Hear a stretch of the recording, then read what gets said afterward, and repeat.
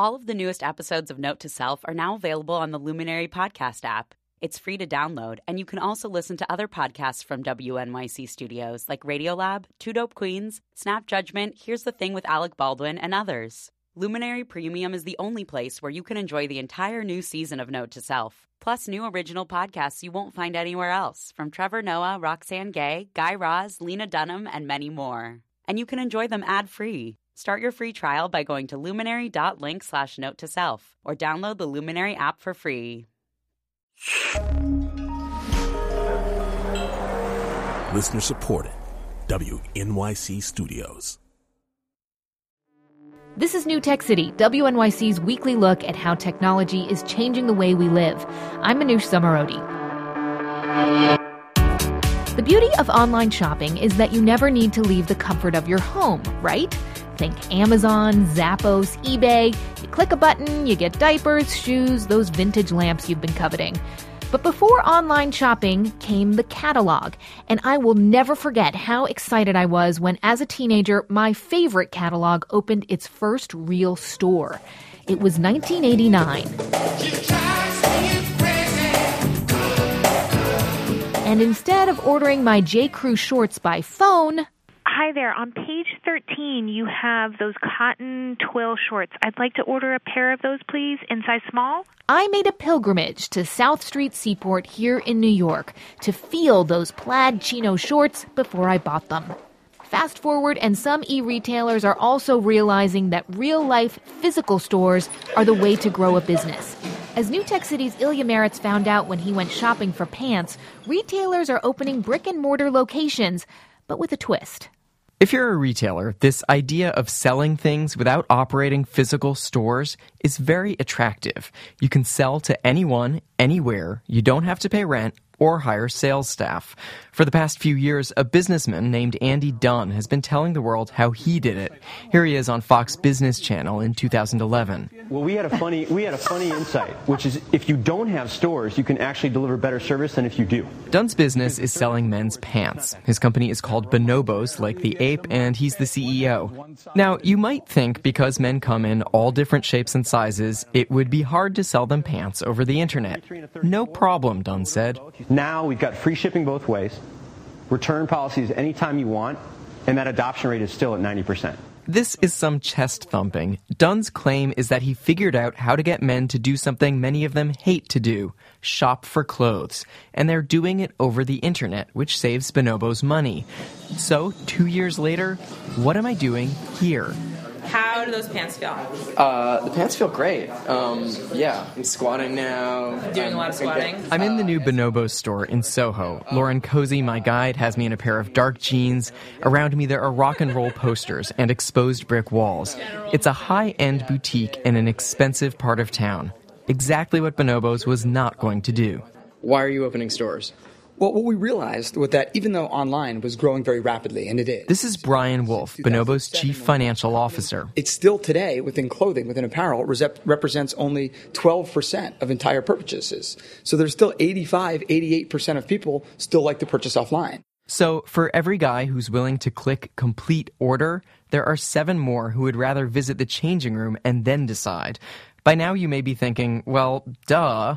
But for e-retailers, this is a deep insight. That's the nature of a startup. Sometimes you don't know what you're going to be when you grow up. And Bonobos isn't alone. Piperlime, which sells clothes on the web, recently opened a physical store. Etsy is now selling crafts inside Nordstrom stores.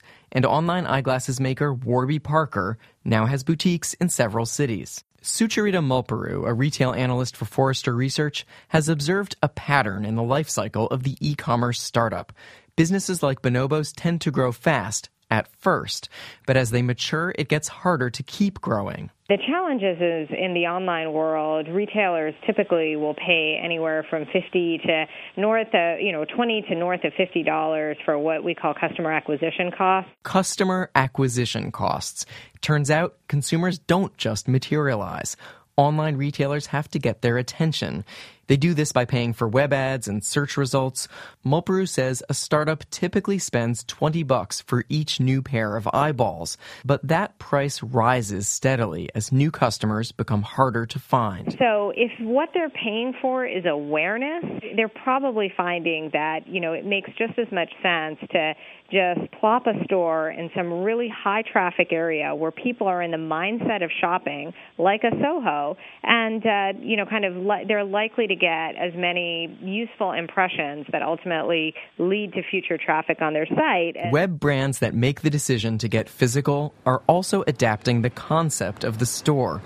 Bonobos outlets and Warby Parker stores are more like showrooms for their websites. You go, you check out the product, and then you place an order that comes in the mail.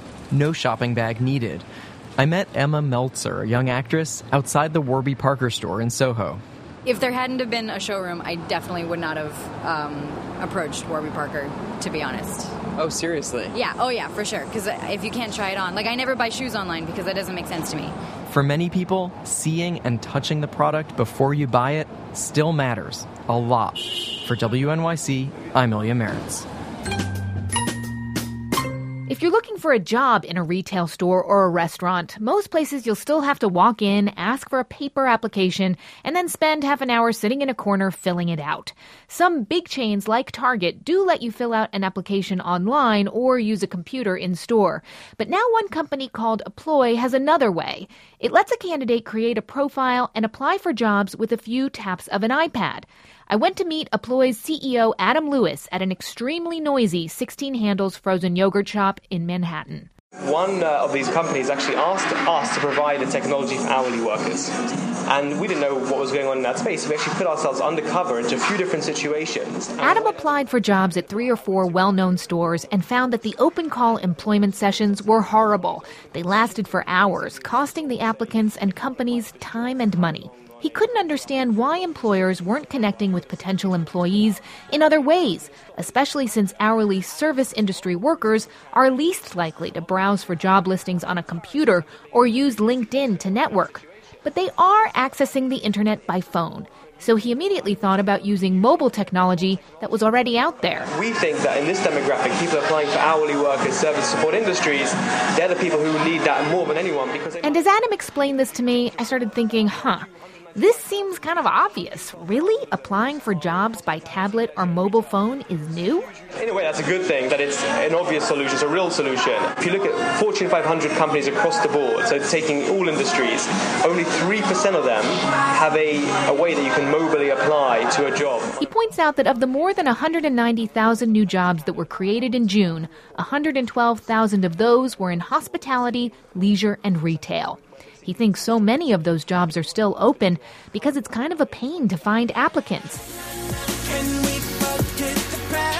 Hey, by now you may have heard about our hackathon survey. We're starting to get a lot of really great responses. Lisa from Brooklyn says she's dying to try her hand at improving continuing ed. Let us know what your dream hackathon project is at newtechcity.org. It only takes about 2 minutes. I'm Anousheh Zomorodi, and this is New Tech City from WNYC.